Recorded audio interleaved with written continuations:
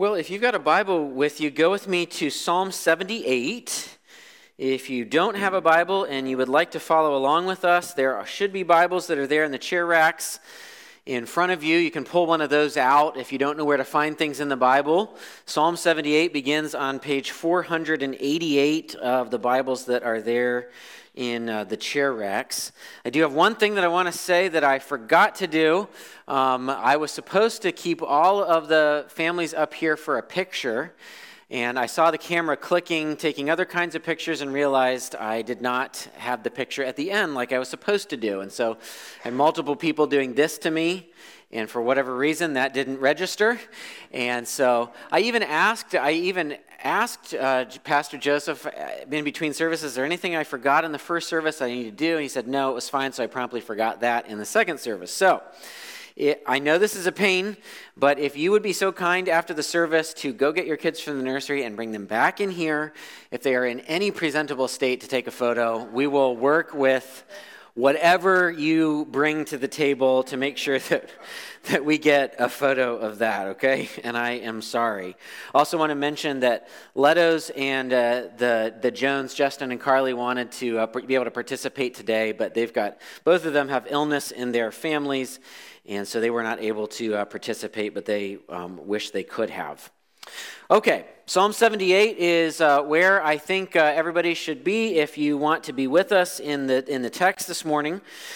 I just want to say again, I'm thankful that we have parents in our church that want to raise their kids for Jesus, and want to state again simply that children are a blessing from the Lord. We believe that from Psalm 127, which explicitly states that children are a blessing, and children are not just a blessing, they are blessings that we as Christian people have a responsibility to steward.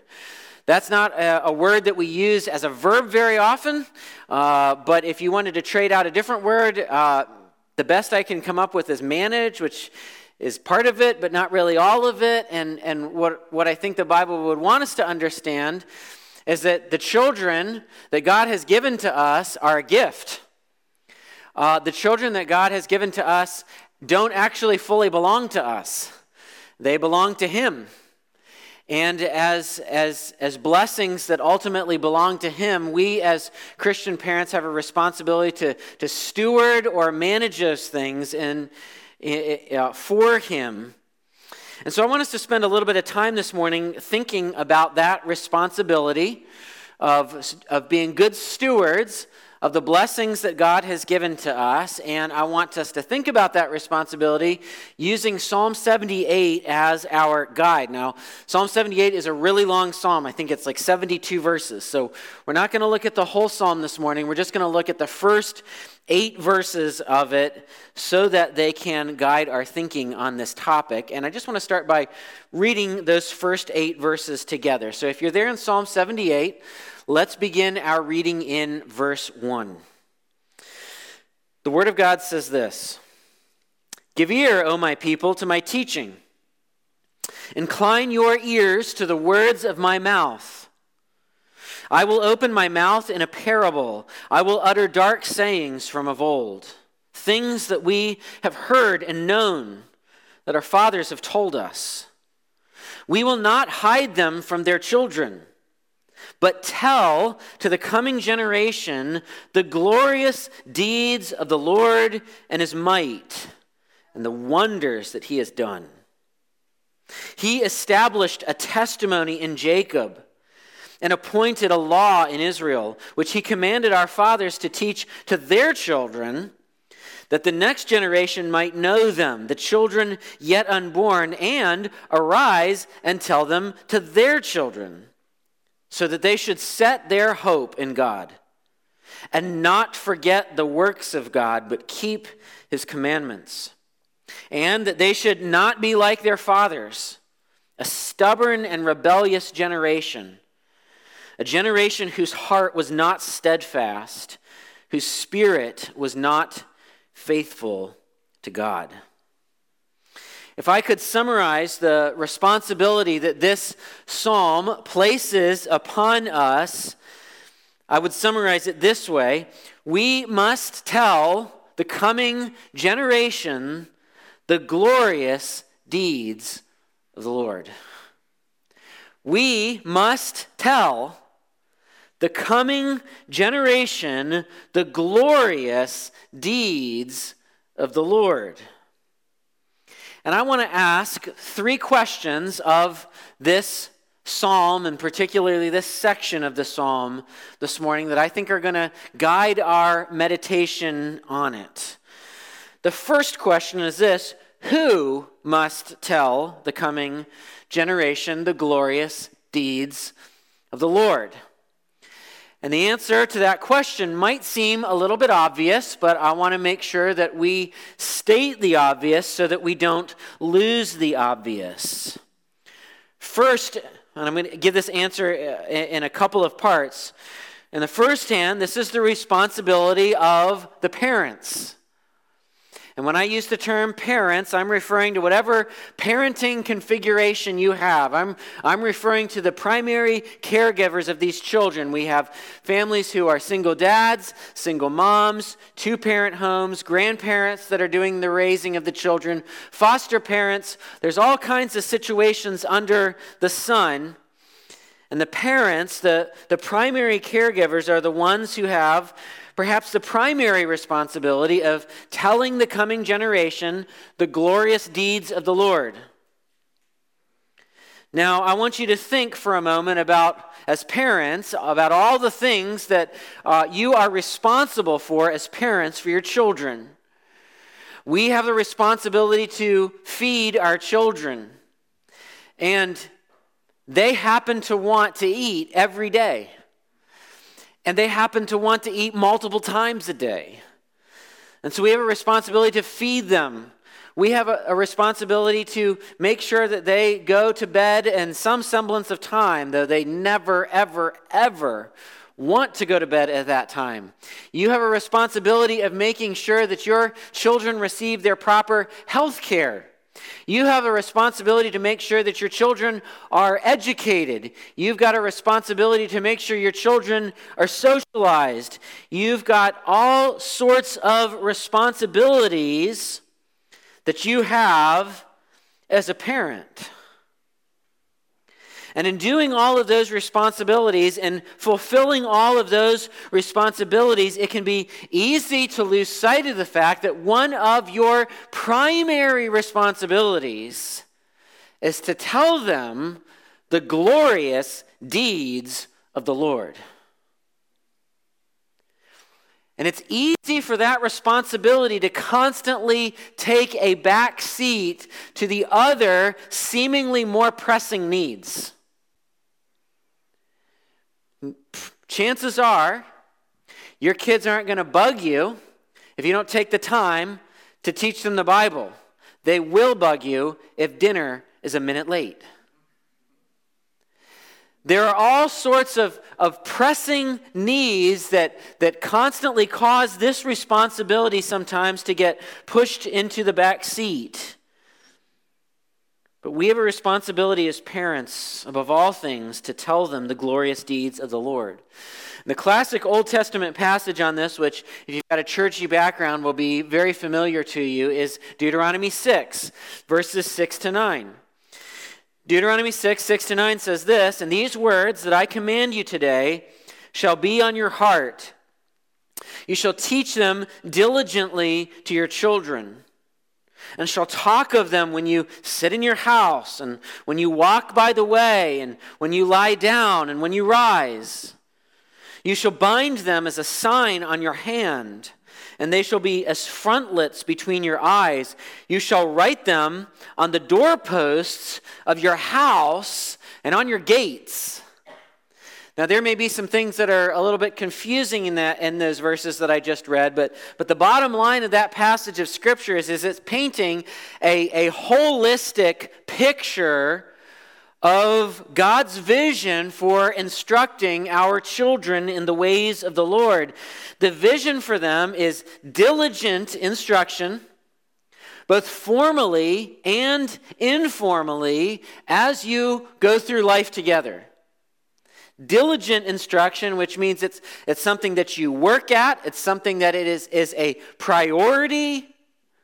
It needs to occur both formally and informally. And so there are times when you sit down and you open God's Word and you read the Bible with your children, or there is some particular thing that you teach them, and maybe it's a time that is set aside on particular days of the week, more formal sorts of things. But then there are all sorts of informal opportunities to teach your kids a biblical worldview, to teach them about God. You're driving down the street and you're behind somebody and they read a bumper sticker out loud and say, "What does that mean?" Here we go. We'll have this conversation right now. All of these are opportunities to teach our children. And I don't think that we as parents are any different from parents in any other generation. But I do believe that we always are tempted to distraction. We are so busy with our own interests, our own pursuits, our own hobbies. We are stretched so thin getting them to baseball practice and dance and quiz team and whatever it is. We've got our own issues that we're dealing with. We work jobs. And one of the easy things that we can do as parents is, with all of those responsibilities pressing in on us, it's easy for us to just bury our noses in these and scroll and scroll and scroll. When our kids need attention. Let me ask us, parents, of all the things that we have to provide for our children, and all of them are important, are we taking the responsibility seriously? That every day we wake up with the next generation. And every day we are faced with opportunities of whether we are going to diligently tell them of God's glorious works, or whether we're going to put it off. Whether we are going to make the time to open the Bible together. And I know it's difficult, because we struggle with this in our own family when every night somebody has something. And none of those things are ever at the same place at the same time. I know it's difficult when our kids want to talk to us about something and all we want to do is just relax for a few minutes. And you know that if you start this conversation, this is an hour commitment minimum.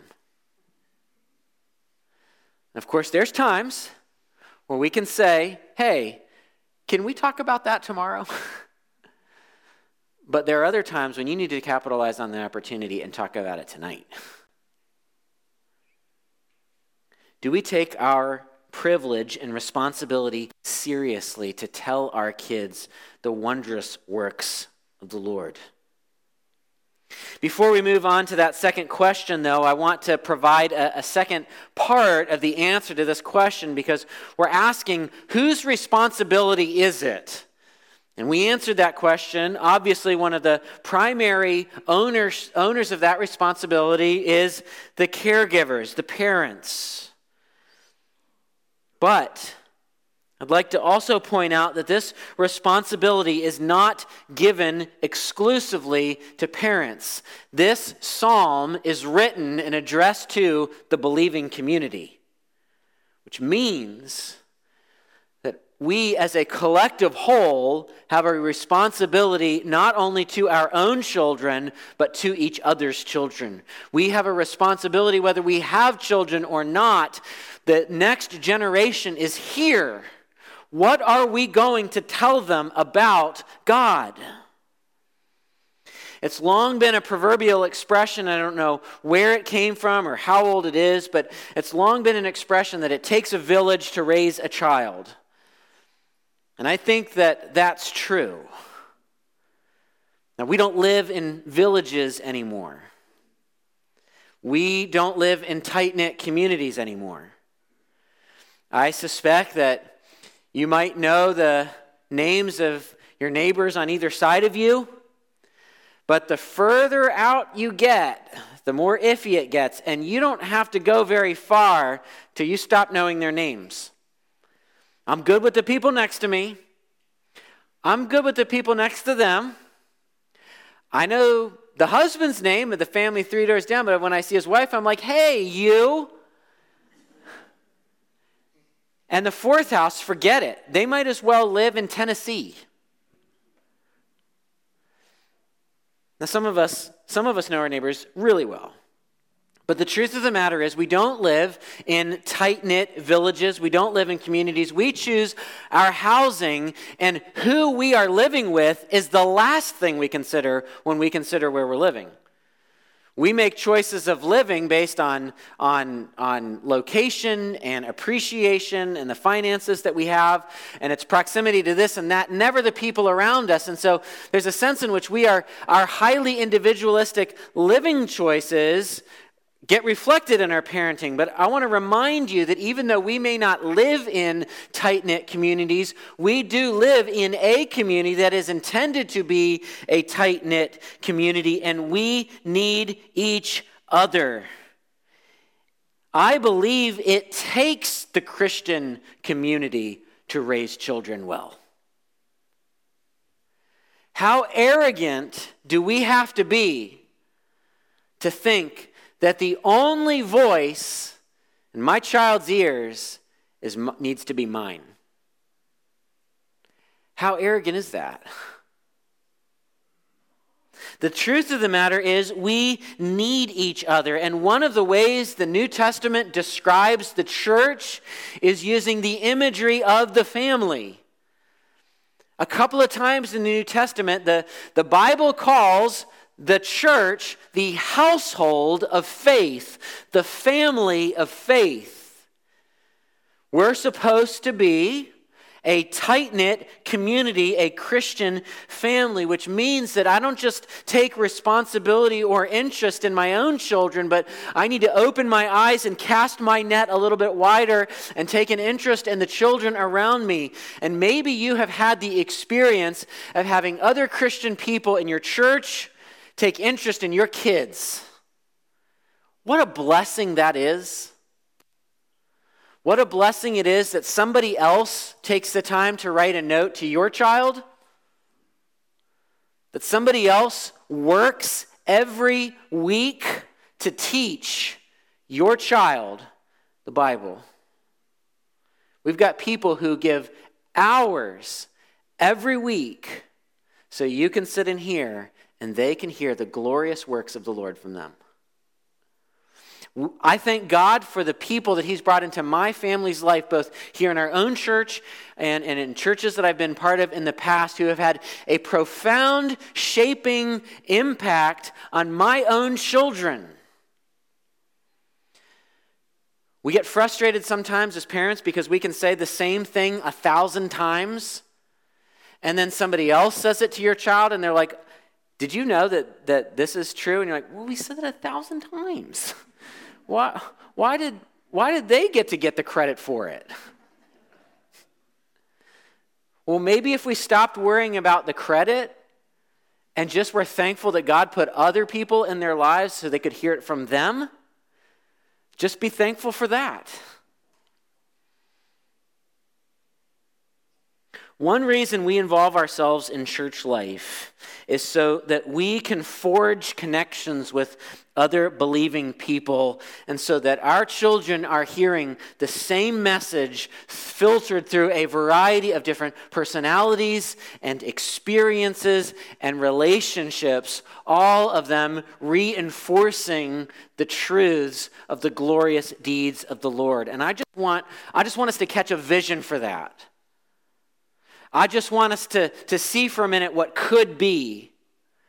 when we expand the scope of what we define as the family and we start looking at it in broader terms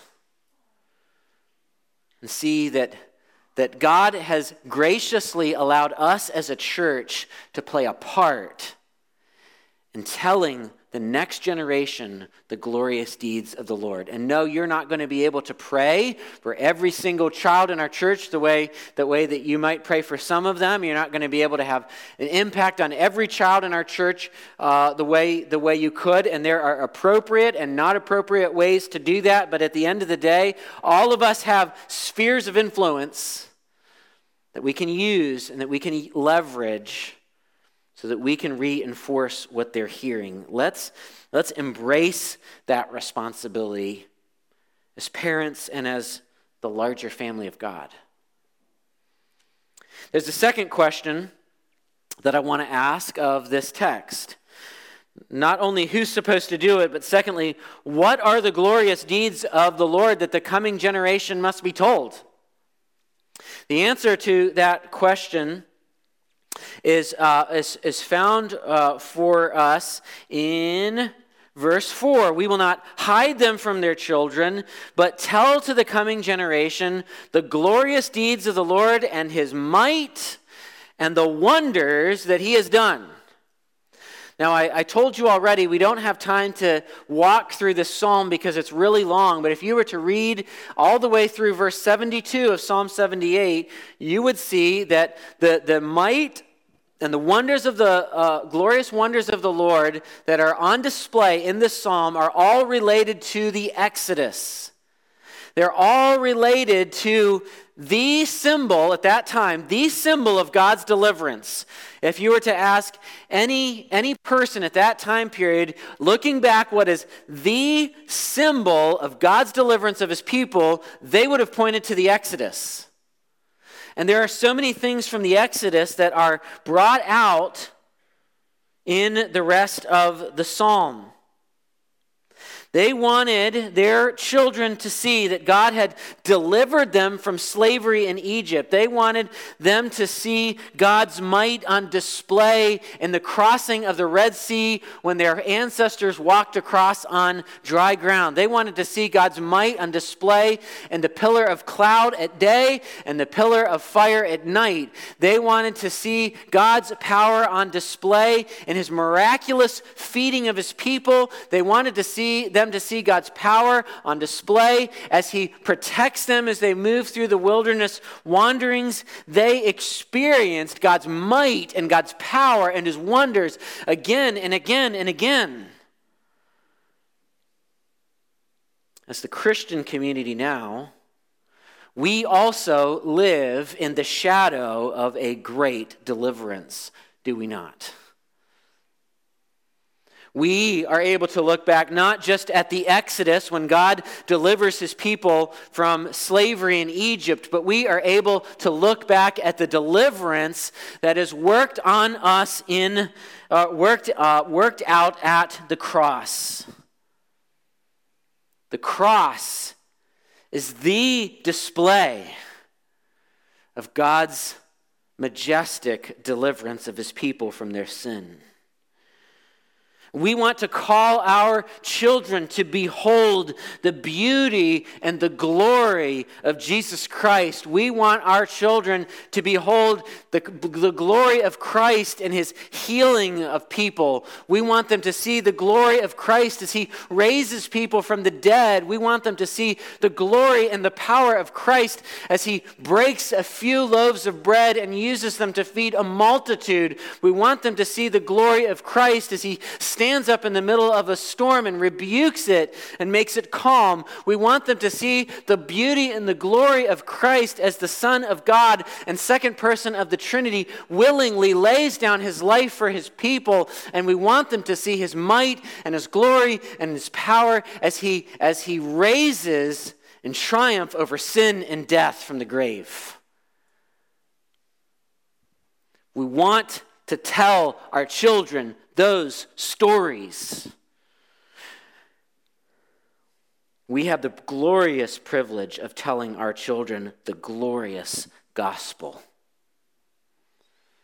That while we were yet sinners, the Bible says, not because we're pretty good and we need a bump, but while we were yet sinners, Christ would come and do that for us.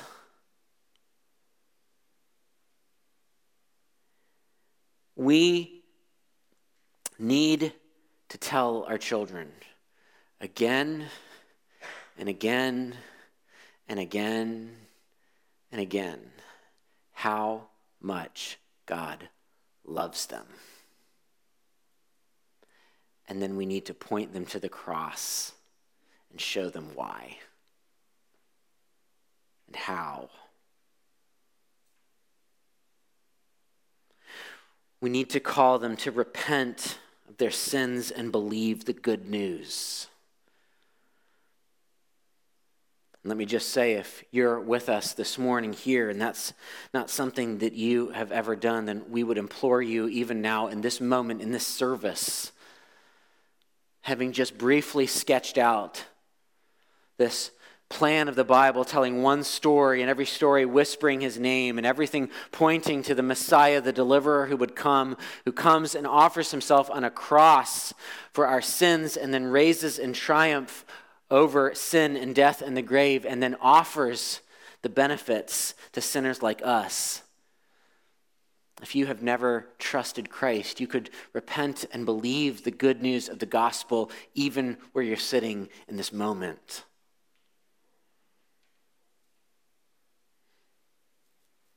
There's a third and final question that I want us to ask of this psalm. And that question is this: why must we tell our children the glorious deeds of the Lord? And in just a moment, I want to highlight for you 4 outcomes that we are parenting toward that are found in verses 7 and 8. These are outcomes. These are things that we want to happen, that we desire to see happen in their lives. But before we examine these 4 desired outcomes, I want to remind you of something very, very important that I've reminded you of many times before. And that is that you cannot produce these outcomes. Every one of us as parents wake up with children one day and think that we're going to do it better than everyone else before us has done. Our parents knew nothing. We've read the books, and we are going to do it right this time. Problem is, you don't. Problem is, you often fail absolutely miserably. And if you parent long enough, you begin to see with more and more clarity that the one part of your child that most desperately needs to change is the one part you can't reach. Now we say we believe this, but we don't act like it. Because we think, oftentimes, if I can just protect enough, if I can just educate this way enough, if I can just be disciplined enough, if I can just make sure that they only eat this kind of food enough, if I just make sure that I control what influences they have around them, if we can just do it enough, I can't produce the outcome, but I can get like 99% of the way there. When in reality, you and I are absolutely powerless to change our children's hearts. Which is why we need to take the stress off of ourselves and give that part of the job to God. If we're parenting towards a particular outcome that we think we can produce, we are dead in the water already. We are headed towards disappointment. Or we're headed towards pride, thinking, nailed it. we're not able to produce these outcomes. These outcomes are God's job to produce. What I said, though, is that we are to try, with God's grace and with God's help, to parent toward these outcomes. Meaning, we do what we're supposed to do, which is be faithful to raise our kids the way God tells us to, and then we let God do his job, and we stop taking his resume and his skill set and pretending like it's ours. But here are the outcomes that we are parenting towards. Number one, we want to parent our children in the first place to hope in God. That's what the Bible says in verse 7, so that they should set their hope in God. Romans 15:4 tells us that everything written in the former days was written for our instruction, so that through the scriptures we might have hope. We want children. Our desired outcome is children whose hope is firmly fixed in God. And we need to teach our children this. We need to demonstrate this hope both with our lips and with our lives. We can talk about it all day, but we have to live it. And our children, they can see right through us. We think we're whispering in a corner, and they already know the whole thing. So it has to be something that we don't just tell them. It has to be something that we show them, which means as we're teaching our children to hope in God, God needs to be teaching us to hope in God. Because I hope in God until things get tough. And then I've got a bunch of other things to fall back on. I thank God for the things that he gives to help us when trouble comes. But ultimately, we want our children to see both in what we say and what we do, that when the rubber hits the road, my hope is not here. My hope is not that we have enough to cover it. My hope is not that I have job security. My hope is not that we've got good insurance. My hope is not ultimately in any of these good gifts. Our hope is in God, and he will not fail us. If we're going to parent towards that, then we're going to need to experience it. Which means our walk with Christ needs to be one of an ever-expanding experience of hope in God, of reorienting our hope in God. Secondly, we want our children, this outcome for our children, we want them to remember his works. The Bible says that in the middle of verse 7, and not forget the works of God. We want our children to remember God's works. We are so quick to forget what God has done for us. We sometimes look at the people of Israel when they're led out of Egypt, and we kind of look down on them a lot because they experience this miraculous deliverance from Egypt, and at the first moment that trouble comes, they're like, come on, Moses, did you think through this? We could be in Egypt right now eating, which is a common theme when you think about it. And I'm sure Moses was like, do you remember a week ago what you were doing? They're in the wilderness being miraculously fed, and they're like, do we have other food options? I would like a buffet. See, I told you food comes up a lot. Okay, so quick to forget what God has done for them. And we can look at them and think, well, we would never be like that. And yet, I find myself to be so quick. As soon as trouble comes, oh no. And I forget what God has already done. If the people who walked through the Red Sea on dry ground could forget, then we can too. Which is why we must remember God's works. It's why we gather week in and week out as the people of God to hear again what God has done for us, to be reminded of his grace to us, to see what he is doing in the lives of people around us in the Christian family and know that he does those same things for us too. Thirdly, we need an outcome that we are parenting for is that our children would keep his commandments. We want to teach our children that those who love God keep his commandments, as 1 John tells us.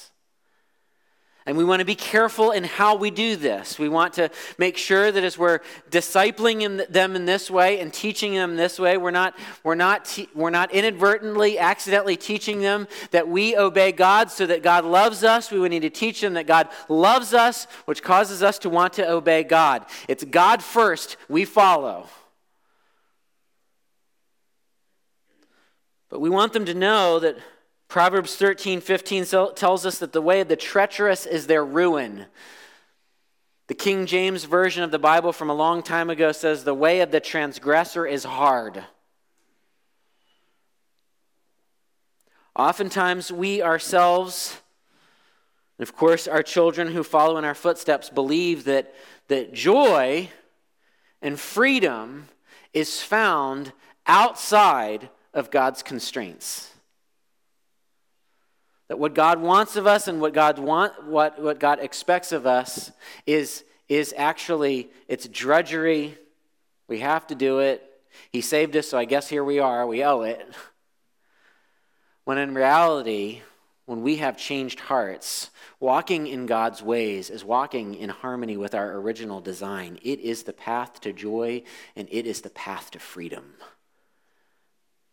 And we want our children to see that by the way we joyfully obey.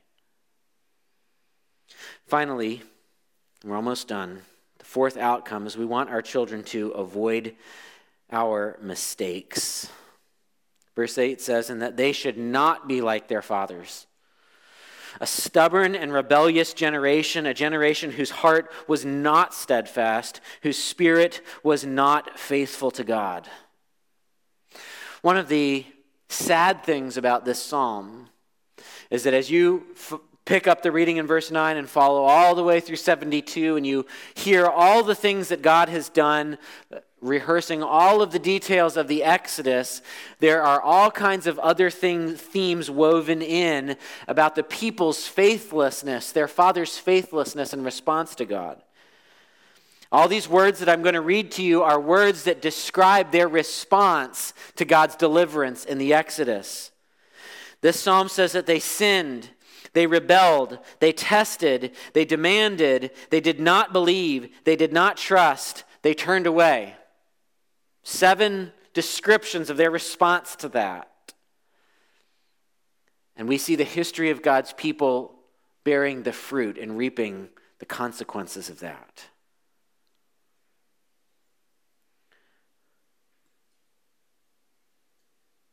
We want, as parents, though we thought we were going to be able to do it great, and then life teaches you you're actually not that good at it, we want to build on what our parents did for us if we had good parents, or we want to create new ways of acting and being if our parental examples were not the right thing. And then we want our children to build on what we've done and do better than us. And we want their children to build on what they have done. And we want to create lines of generational faithfulness. We want to create a current. Now, that doesn't mean we're going to be able to control everything or everyone. We want to get that current going. We want to leave the next generation better than our own. CBC, we have the sobering but glorious task of telling the next generation the glorious deeds of the Lord. And there's a lot to choose from. So let us, by God's grace and with God's help, embrace this task. Maybe you're a parent and your children have already moved and out of the home, and what you're feeling right now is, I've totally blown it and I can't go back and fix it. I want you to walk out of here without that burden this morning. There is grace for every failure. And God is able, and there are examples over and over again of God overcoming our failures for his glory and the good of our children. Don't walk out of here with a burden this morning of what you could have done. Maybe you're a parent here and your kids are half grown and you have a half of a lifetime of them with you with bad habits. Can I encourage you that you can change? With God's grace, by God's help, you can stop. And you can admit, I've done a poor job in the past, but the past doesn't have to be my future. God can help me change the direction of our family.